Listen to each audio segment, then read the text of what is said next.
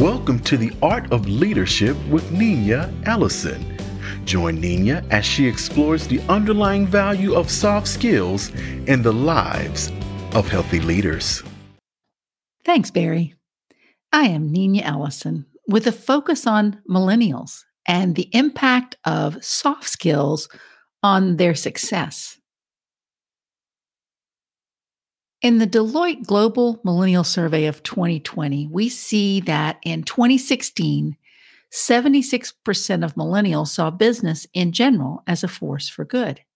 In December 2019, this number went down to 51%. And by May of 2020, as the COVID-19 health pandemic spread around the world, only 41% of millennials agreed that business was having a positive impact on wider society. If I were to stop there with a global picture, the results are gloomy. However, as the survey shared, at the individual employer level, reputations fared better. Millennials, those that are aged 24 to 39, gave their specific employers high marks for their pandemic responses, and for the first time in 4 years, more millennials said that they want to stay with their employers for 5 or more years rather than leave within 2 years. This is unprecedented since the question was first asked in 2016. Millennials also said that companies were doing more to align with their interests, including supporting career development through training and mentorship, creating diverse and inclusive work environments, making a positive impact on local communities. Let's jump into a conversation with two millennial leaders as they share systems and process that are working for them as they seek to build a reputation and a culture that moves them forward in working with their own peers. Today, I'm really excited to have a conversation with two director-level leaders as we talk about this idea of leading millennials. And I'm going to ask them to introduce themselves.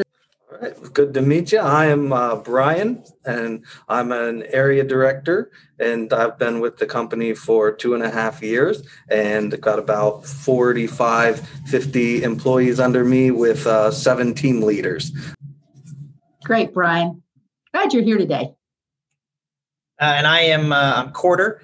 I am a business director. I've been in a director level position now for 5 or 6 years. At a leadership level, though, I've been doing that probably at least 10 years. I currently am in charge of, or at least, as a direct supervisor of over 100 people.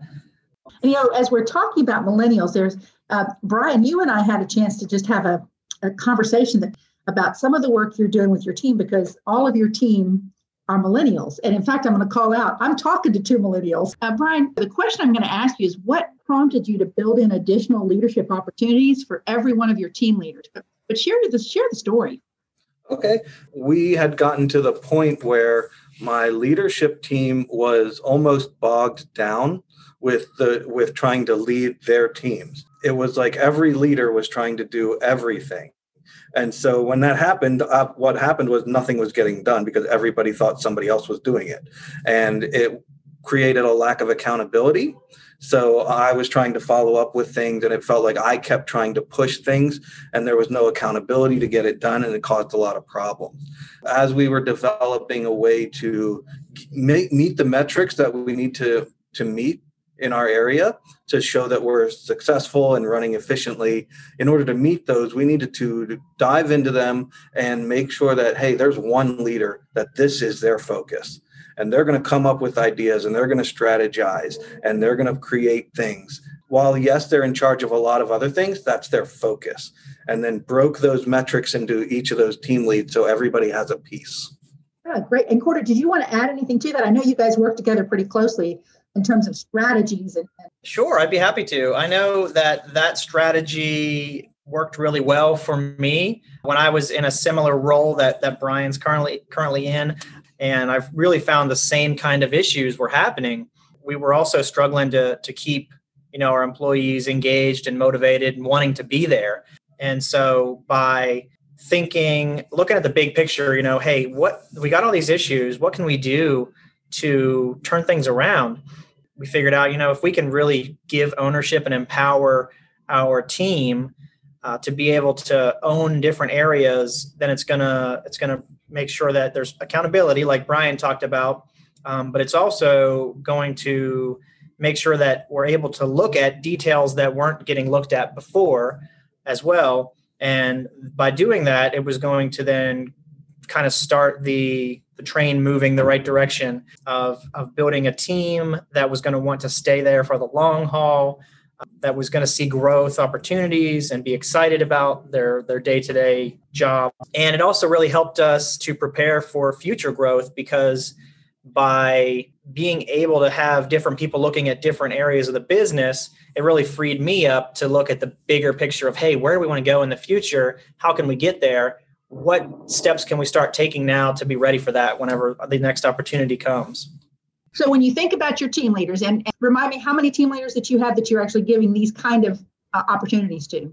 7. So these leaders are getting additional opportunities. So as you have the conversations, you're with them, they're starting to realize, okay, we're very busy. We are a fast-paced organization. And now we're getting more work. We're calling it opportunities, but in essence, it's more work. And I'd love to hear, how did they respond as they started realizing they had something they were going to be solely accountable for? So it sounds odd, but in a way, they feel like it's lightened their load, because now they're not trying to look at absolutely everything. Yes, they need to keep an eye on things, but all right, this is a problem. They know I'm going to talk to Noah about that, or I'm going to talk to Tyler about that. Everybody now has their own area that they're really sinking their teeth on and owning it. And then what we did with that was they have weekly checklists that they need to get done that are incorporated into their duties that I follow up with. So there's a lot more accountability there. And then we also tied the metric results into the bonus structure that we created for them. So what their areas are doing are all tied to the bonuses that they each get. What we found is the load is lighter when I have leadership meetings and they each give their report about what they're working on, what they're trying to get done. It leads to discussion. Hey, I'm struggling in this aspect. What can we do? And other leaders give their input, and it creates the buy-in that was never there when it was just me creating everything and handing it down. There's a lot more buy-in. They feel more excited, and they feel that empowerment that what they're doing is actually making a difference in the company. And what I'm hearing from you is not only are they more satisfied, but they're actually building even stronger teams. Mm-hmm. Exactly. My team now is much stronger than it has been in the last 2 years. That's great, Brian. Corder, your thoughts on this? Yeah, like Brian was saying, I know that I haven't had as much of a detailed role in it at this new location that we've opened up.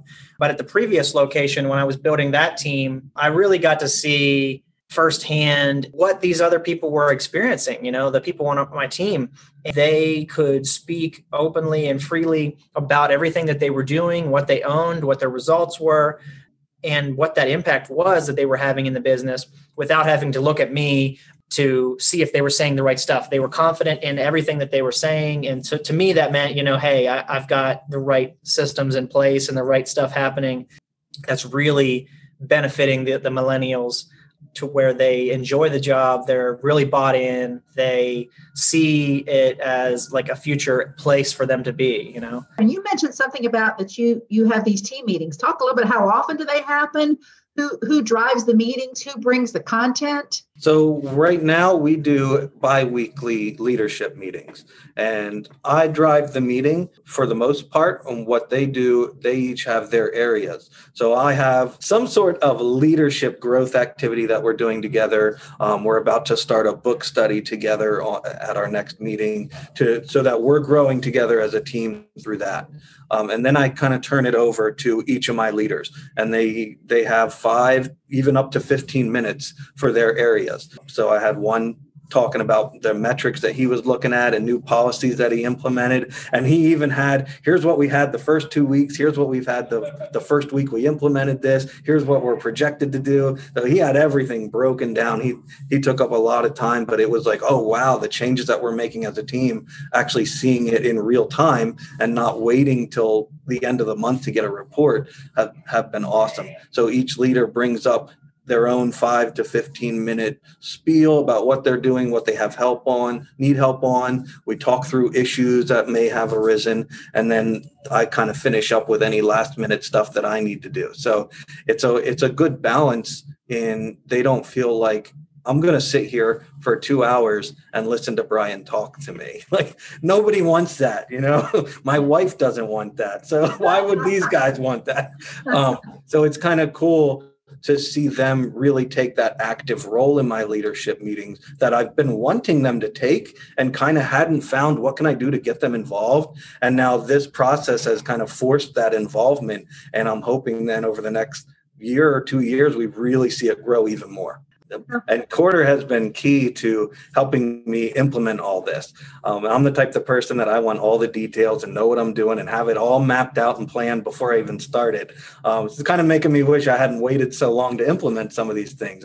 If I had started 6 months earlier, what would we be at now? It's kind of interesting. Taking Quarter's ideas that he had used before, revamping them for me and my team has been awesome. Yeah, that's great. Part of what we've been talking about with millennials is just trying to understand how they are evolving, particularly through 2020. For the first time in 4 years, millennials say they want to stay with their employers for 5 or more years. Talk to me a little bit about how you perceive this, particularly with the work that you're doing with giving them very, very unique, detailed work that elevates their leadership. Well, I know for when I look at that and what you just said, it means that our retention rates are going to be great. One thing I don't think we've mentioned yet is the mentor program that we have, as well as a leadership development program that we have that gives a lot more opportunity for each person on our team to meet with their mentor, to talk about, hey, where do you want to grow? Where do you want to go from here? What struggles are you having? Is there anything I can do to help you at all? That growth opportunity that you probably don't get at every type of job. Yeah. And, as I think about this idea of just helping and that desire for mentorship, for coaching, they're not as interested in bosses and having annual reviews. They're interested in regular connections that are very timely, that are frequent, that are problem solving. And, all these things, I think, leads to this idea of building relationships that last. And one last question as we talk about the work that you do. Do you see that this helps them in feeling like they are having an impact on the community? That the work they do, the metrics they're trying to accomplish, do you see them connecting that with an impact to community? Because I know that's one thing that is really important to millennials. Share a little bit of your thoughts about that.